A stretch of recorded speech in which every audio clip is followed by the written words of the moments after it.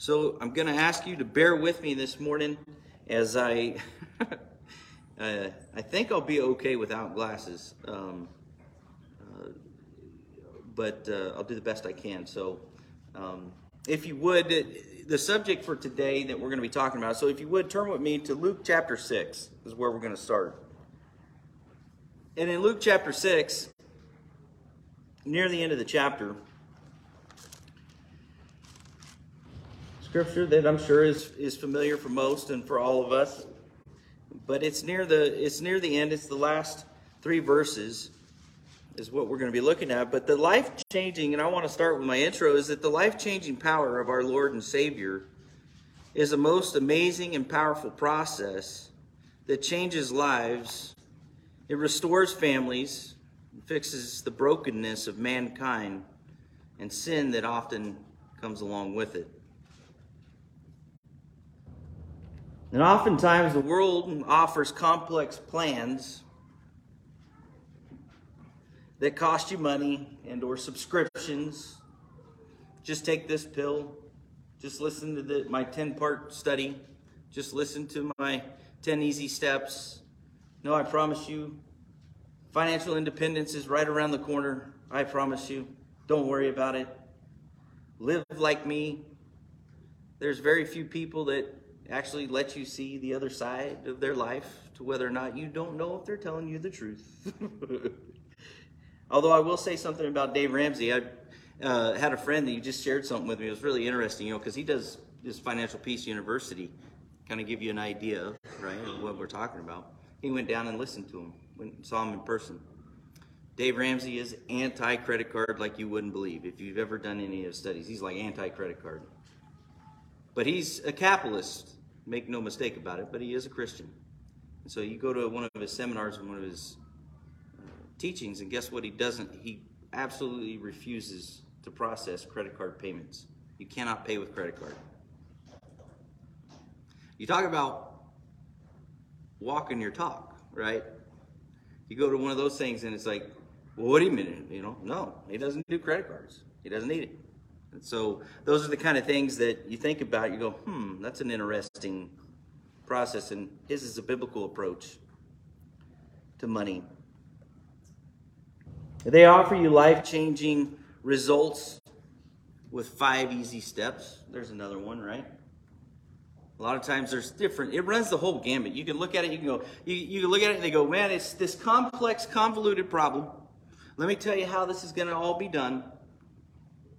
And then you got on the other end of the spectrum, somebody sitting down and they're breaking you down. It's 5 easy steps. These are the 5 easy steps that you need to do. And we all engage in all kinds of programs and initiatives, and as long as we treat them as such, we'll be fine. It's not the end of the world if we all do those things. There was a time when preachers would stand up, you can't do this, you shouldn't do that, you shouldn't do all these. That's a naive approach, in my opinion. You're going to be doing stuff like that. We're all going to be doing stuff like that. The premise that I approach these things is just use a little common sense. Base it off of the Bible. What does the Word of God say? Can you trace it back to what the Word of God says? If it's biblical in nature, if it has a foundation, which is what we're going to be getting to here in just a few moments, that you can go, this moves me and progresses me in my faith, then do it. Try it. No harm, no foul. But if you can't run it through a simple filter, right, where you go, yeah, I don't know if this is a biblical. Matter of fact, some of those teachings, if you pay close attention to them, are actually anti-biblical. Depends on what we're talking about. That's a broad brush statement, but you just, as you weather those things, as you approach those things, use that as your guidance. We should be all looking at those things and be very wary of something that says something overly dramatic, life-changing. Listen, folks, there's only one thing that changes lives, and that's Jesus Christ. Amen. Don't forget it. Sure, there are great things out there. I'm not saying that they aren't. Sure, there are great programs, there are great things that we find ourselves involved in. We're going to do them. They're all going to be present. We're all going to have those kinds of things. But none of them are bigger than Jesus Christ. None of them. No diet, no financial plan, no long-term this, none of this, none of that. None of those things matter if you don't have Jesus. They don't. Even if you amass a certain amount of wealth in your life, you're going to leave it behind for somebody else to fight over. You can't take it with you. Treat them as such and you'll be fine. As Christians, we must remember that the bedrock of our existence and the purpose is Jesus Christ. Mankind was created, I like this, mankind was created in the image of God. And we are to be His representation during our stay here on earth. Why? Because we were created in the image of God. God the Father, God the Son, God the Holy Spirit. The Trinity. Man is a triune being. You look at families, same thing. You break it down in the family structure. There's a husband, there's a wife, and then there's children. Representative of the Trinity. Oh, it's almost like He planned that. Because He did. The bedrock of our very existence is our Lord and Savior. In Luke chapter 6, in verse 47, it says, "Everyone who comes to me and hears my words and acts on them, I will show you whom he is like. He is like a man building a house who dug deep and laid a foundation on the rock. And when the flood occurred, the torrent burnt against the house and could not shake it because it had been well built. But the one who heard and has not acted accordingly is like a man who built a house on the ground without any foundation, and the torrent burst against it, and immediately it collapsed. And the ruin of that house was great." A lot of times we'll take this scripture, and rightfully so. Could this be our life's mantra? Could it be our life's objective to say, hey, my bedrock is Jesus Christ? It could, right? And it should. But also what makes up our life are all the little things and all those little decisions that we make and all those little, certain things that the decisions that we make in our families and in our homes based upon this premise.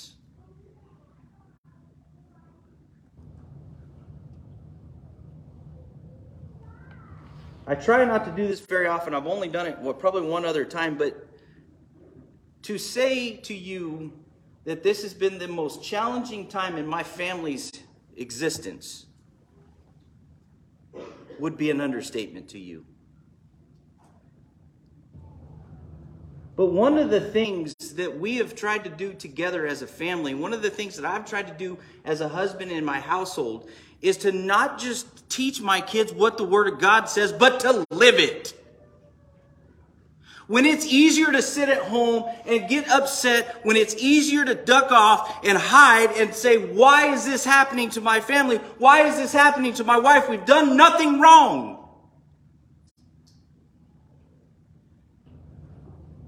You get up and you go to church. Why? Because Jesus Christ is the bedrock and foundation of my family. And He should be the bedrock and foundation of your family too. Not because I think it's a great idea. Not because it's just good advice.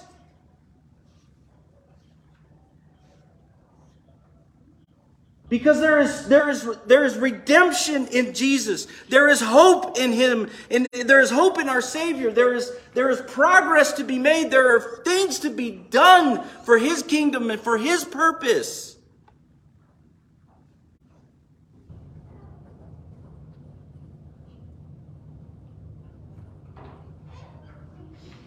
You think about it, There's one thing that I've learned is the perspective that I've gained is that you look at this and you go, it's easy to tell somebody to hang in there when you're not going through the struggle. But when you're going through the struggle, it's a whole lot harder to hang in there.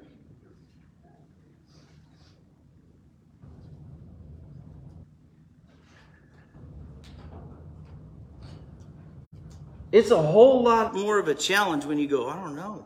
And some of you maybe, you don't have to be going through the same situation or circumstance that we find ourselves in, that our family is in. And I'm not looking for pity. That's not my reason for saying that is that you really gain. There's something that I've gained in this whole process. I wouldn't change it for the world. And it has renewed my perspective on life. It has renewed my perspective on my ministry.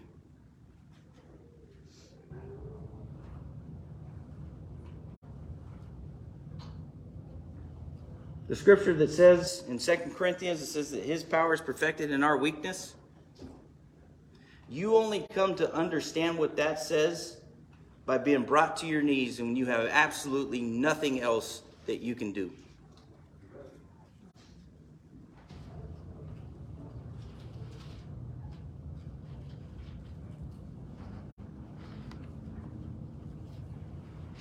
He tells us in verse 47 in that same chapter, in Luke chapter 6, he says, every one of you comes to me and hears the words of men and acts on them. In other words, it requires action on our part, does it not? The objective is not to objectify my wife in this regard and in these things. I share these things with you is that I want you all to understand that it's been purposeful, it's been intentful that we continue to show up to church. It's been purposeful and intentful. You want to know the first thing I wanted to do when this happened? I wanted to quit. I wanted to quit. Because there's a part of me that thought to myself, this is unfair. But then you rationalize and you think to yourself, that's not the answer. That's not the right answer. And some of you sitting out there, depending on the challenge that you're facing, you will have that same kind of internal dialogue too. What is your first, when things get tough, when things become a challenge, what's the first thing you want to do?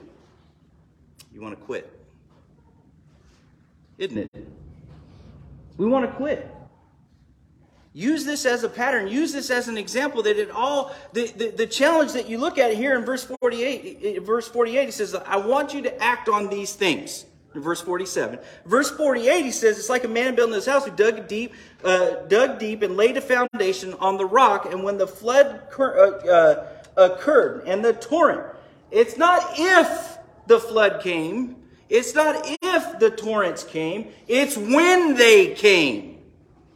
The same flood and the same torrent came to both examples.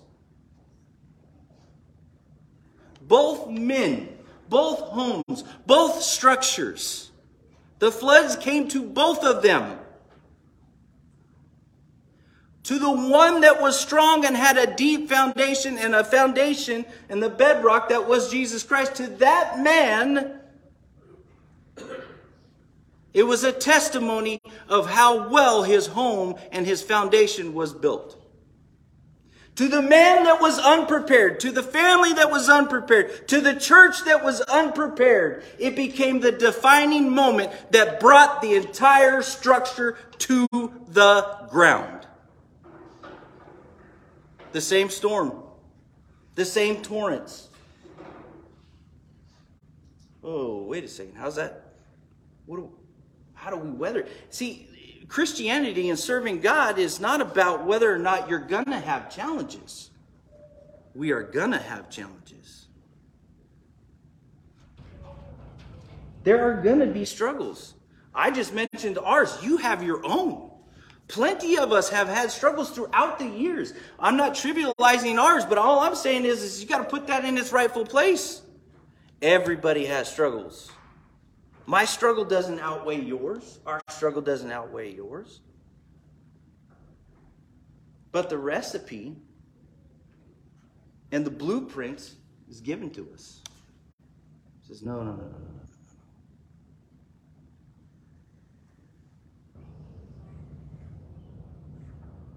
The testimony and the bedrock, whether or not Jesus is the bedrock of our home, is that we're able to withstand the torrents and the struggles of this life. Because they will come. And they do come. And I'm here to tell you that Jesus Christ gives you the ability to withstand those things.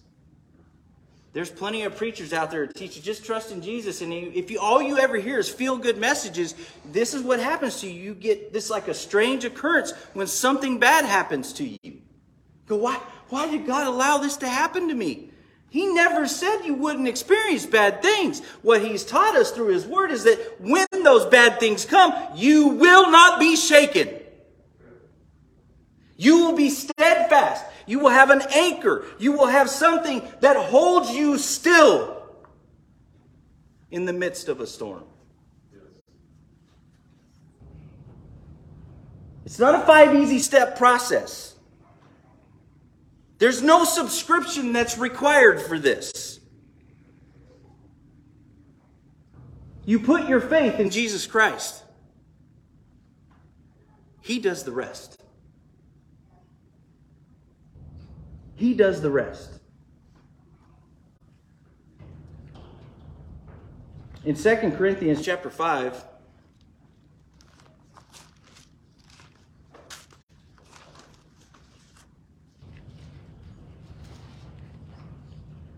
in verse 11 it says, therefore, knowing the fear of the Lord, 2 Corinthians chapter 5, verse 11, therefore, knowing the fear of the Lord, we persuade men, but were made manifest to God, and I hope that it were not made manifest also in our consciences. We are not again commending ourselves to you, but are giving you an occasion to be proud of us, so that you will have an answer for those who take pride in appearance and not in heart. For if we are beside ourselves, it is for God. If we are of sound mind, it is for you. For the love of Christ controls us, having concluded this, that one died for all, therefore all died. And he died for all, so they who live might no longer live for themselves, but for him who died and rose again on their behalf. Therefore, from now on, we recognize no one according to the flesh, even though we have known Christ according to the flesh, yet we know him in this way no longer.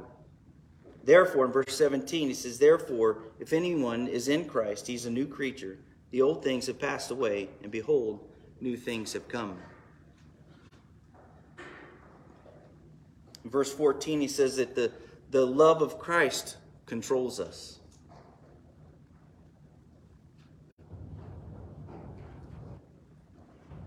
That one died for all. The second point that we're talking about today is, the first one is our foundation check. That's that first Luke chapter 6. Our second one was answer the call and live life anew.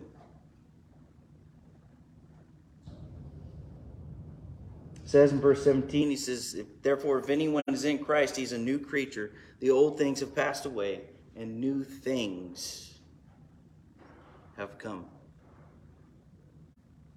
Nothing in this world offers you that ability. Nothing. Except for Jesus Christ. The answer is always simple. Put your faith in the Lord. Put him first. What does his word say? What does he teach us? How do we demonstrate it? How do we live it? How do we put it into practice?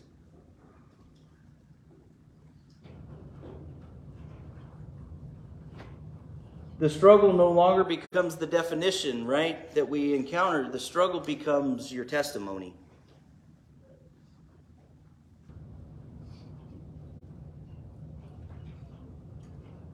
The struggle becomes the very thing that people admire you for, and it's not an easy road to achieve that.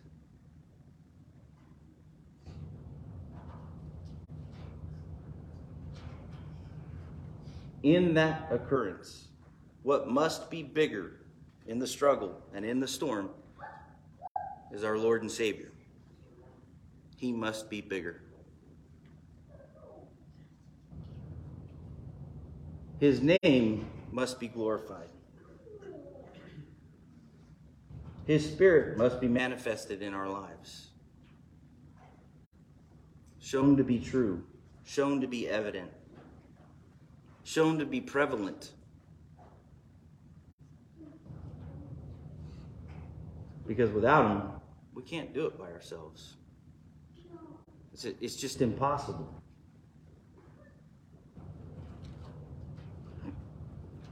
In Acts chapter 2,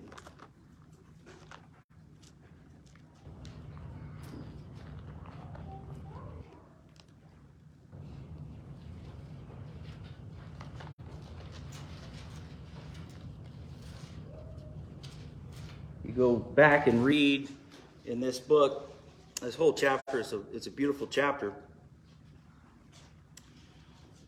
In verse 37, it says, "Now when they heard this, they were pierced to the heart, and Peter and the rest of the apostles, 'Brethren, what shall we do?' And Peter said to them, 'Repent, and each of you be baptized in the name of Jesus Christ for the forgiveness of your sins, and you will receive the gift of the Holy Spirit. For the promise is for you and for your children and all who are far off, as many as the Lord God will call to himself.' And with many other words, he solemnly testified and kept exhorting them, saying, 'Be saved from this perverse generation.'" That must be the resounding message in our lives. That must be the resounding message in our church. Be saved from this perverse generation. He tells them there, says, repent and be baptized. You know, there's a lot of Anabaptist brethren in the past where there's some of them that were accused of rebaptizing, right? Now, having done this for a while, I see why they did that. Sometimes we can get so far off the path and so lost in the things that we do, and we don't realize how far away from God we've become.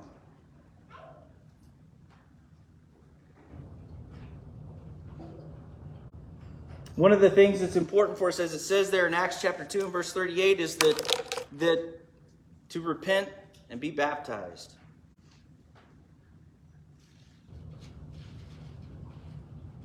And you will receive the forgiveness of your sins.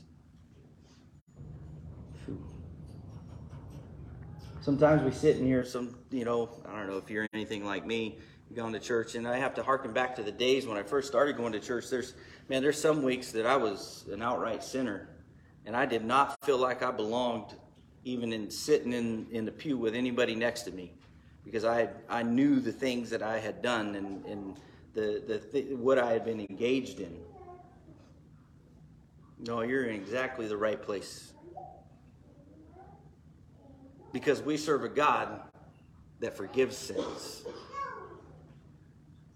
We have a Lord and Savior that wipes the slate clean. He gives us the opportunity to repent. There's an initial repentance that every sinner must make, and admitting to who God is and wanting to serve Him. But there's also a continual repentance that you good old crusty missionary Baptists got to do too, right? Or us old crusty missionary Baptists got to do. What do you mean? Well, as long as we struggle with this flesh and sin, this will cause us problems. There are times and moments in our life where, guess what? You can be just as ungodly as the world. Wait a second. He just said in Acts chapter 2, verse 38, be saved from this perverse generation. Well, what happens to sometimes good Christians is we get out of sorts with God. We start living a different lifestyle. And guess what we start doing? We start acting like the world again. We revert back to our normal physical condition. We go back to it. Don't we? Listen, how many of you have ever struggled? Maybe this is too much of a statement for you, but you know what I mean? You haven't prayed in a couple days, haven't read your word in a couple days, you stub your toe, first thing out of your mouth is, pray for me, brother, right? No. It's probably, you're this close to saying a cuss word. Now, normally you wouldn't say a cuss word, but you haven't been reading, you haven't been studying, you haven't drawn closer to the Lord at all, and suddenly those cuss words and those things, those fleshly desires and those fleshly things, they're closer to the surface than they were before. Why? Because we haven't actively taken a role to try and minimize those things and combat that nature that resides within all of us. 1 John chapter 1.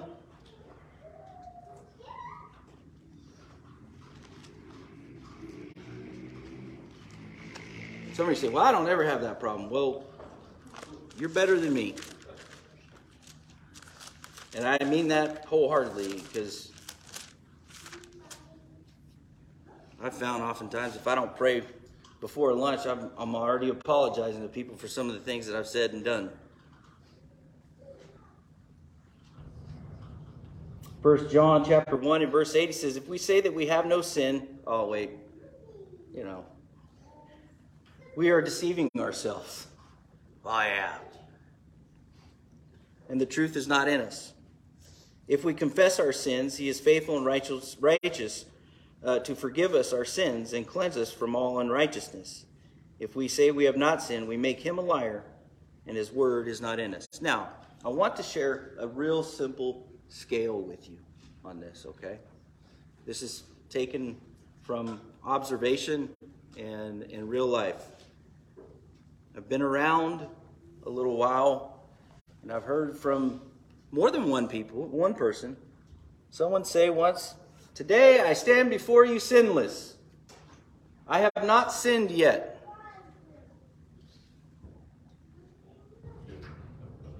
Right? You're like, wait, hold on a second.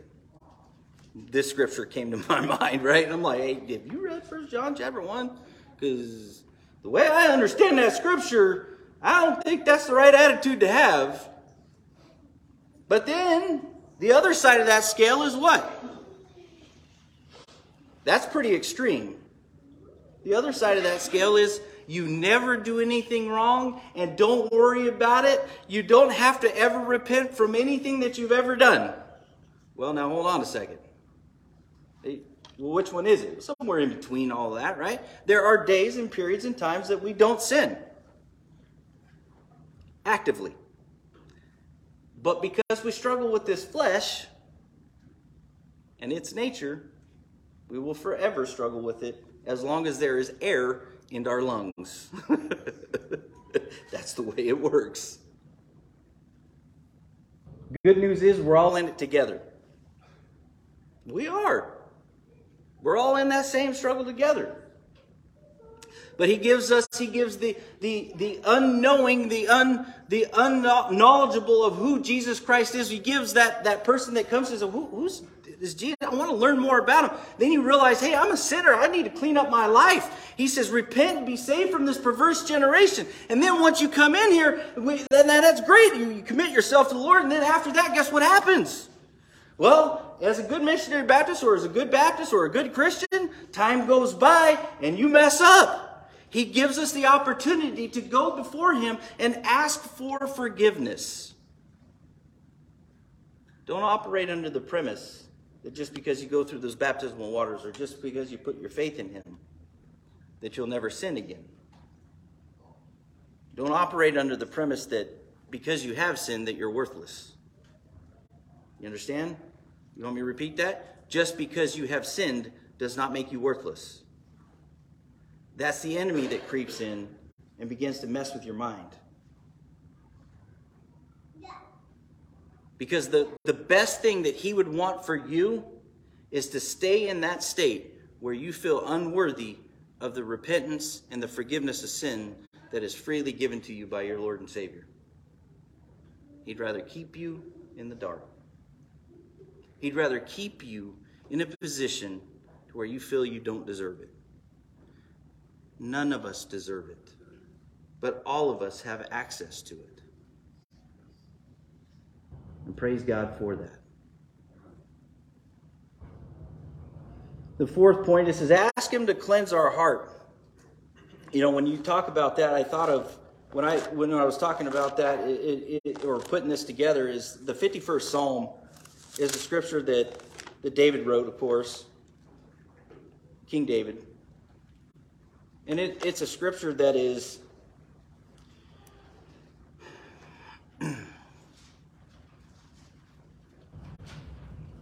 one of the reasons I love King David so much is because, I'll say this before I say the next thing, is that because he's a lot like Peter in the New Testament. Peter did things, man, you're like, I can't believe he did that. And the Lord he told him, get thee behind me, Satan, right? You're like, whoo, man, that was a sharp rebuke.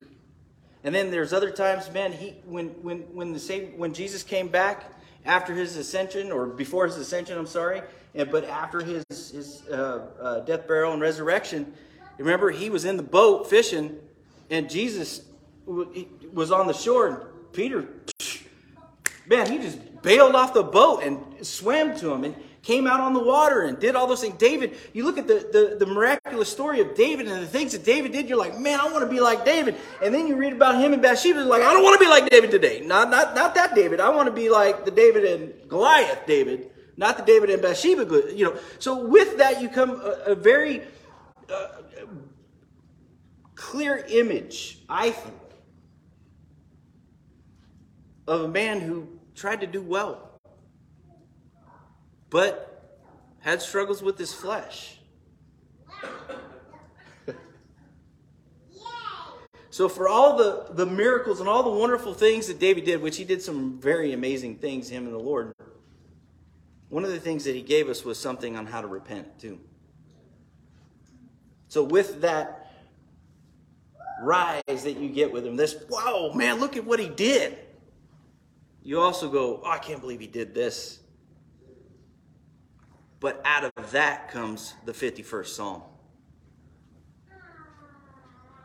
The 51st Psalm, he says, be gracious to me, O God, according to your loving kindness, according to the greatness of your compassion. Blot out my transgressions. Wash me thoroughly from my iniquity and cleanse me from my sin.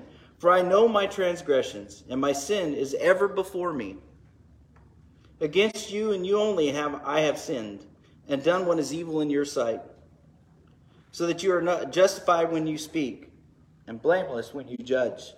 Behold, I was brought forth in iniquity, and in sin my mother conceived me.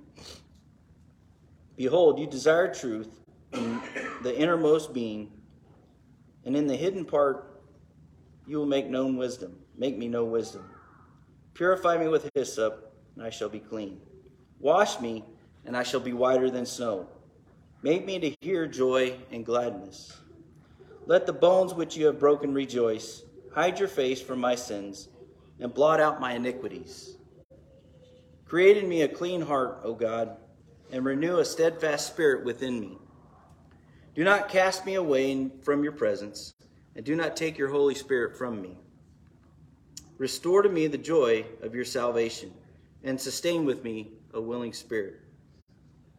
Then I will teach transgressors your ways, and sinners will be converted to you.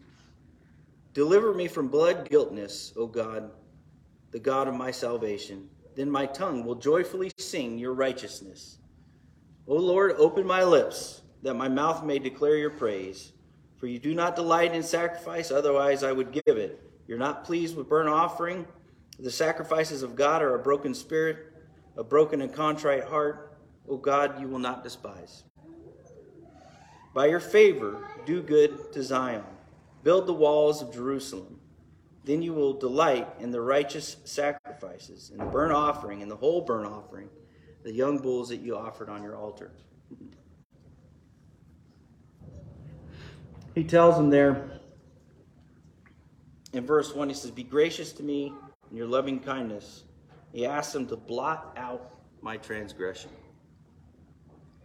to blot out my sin, to blot out the thing that I did wrong. Blot it out. Please take it from me.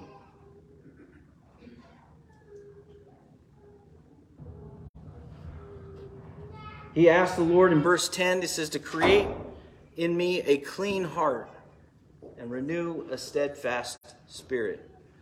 Funny how a steadfast spirit ties to a firm foundation, doesn't it? You see, I love this scripture because the 51st Psalm, you look at it, it's really, really important. There's a couple things here. One of the things that's really important is not the fact that you look, does David suffer the consequences of his actions? He absolutely does. He suffers those consequences. However, when it's time for him to get it right and repent, he does it. And that's hard sometimes for us to understand that.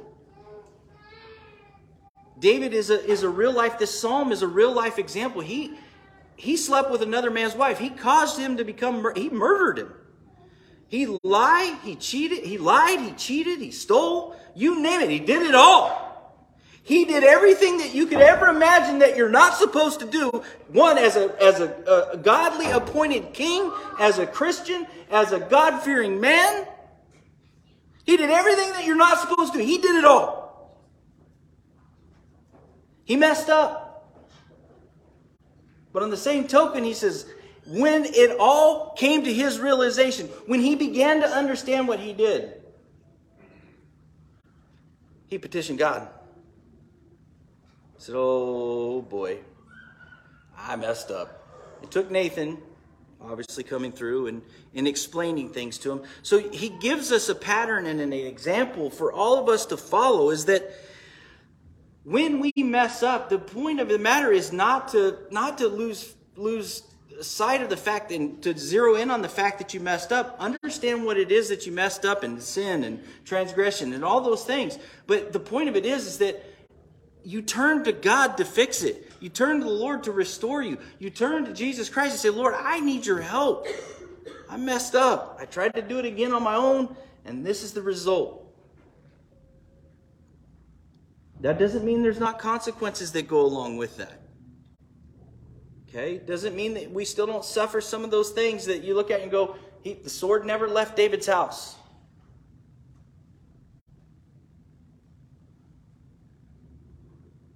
But God didn't turn his back on him. And that's very comforting.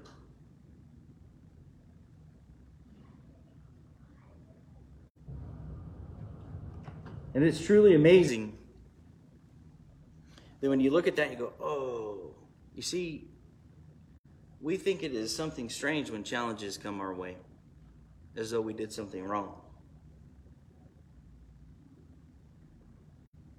And I don't understand sometimes the sovereignty of God and why he allows some things and some things he does and doesn't. It's not for me to decide nor to understand those things, nor is it for any of us. But you sit back and go, but you know what? He's given us the tools that when we mess up, to get right. He's given us examples. The 51st Psalm is an example of what it sounds like to repent. Poetically, I would say it's very poetic, but that's what it sounds like.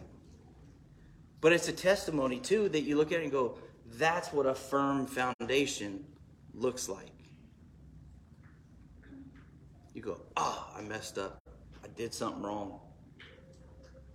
Something big in that case. So he hit his knees. He sought the Lord. We are given the opportunity to do that. Sister, I didn't check with you. Is it okay if you come forward? Okay. I know I was asking Sister Kayla, but as the pianist comes forward, the things to think about as we have this invitation, this opportunity, that you may be sitting out there thinking to myself, I don't know, and if you think I know what you did last night or what you did this week, I don't know. I have my own worries in life. I have my own family. I don't have x-ray vision. Nobody has tipped me off to what you did last night. Okay? I'm just randomly pointing. I don't know any of that stuff. I know what I've been doing, and I know that even the struggles that I have to petition the Lord on a day in and day out basis. Now, some of us may be sitting out there, I don't even know what it's like to truly submit to the Lord, to give my life over to him.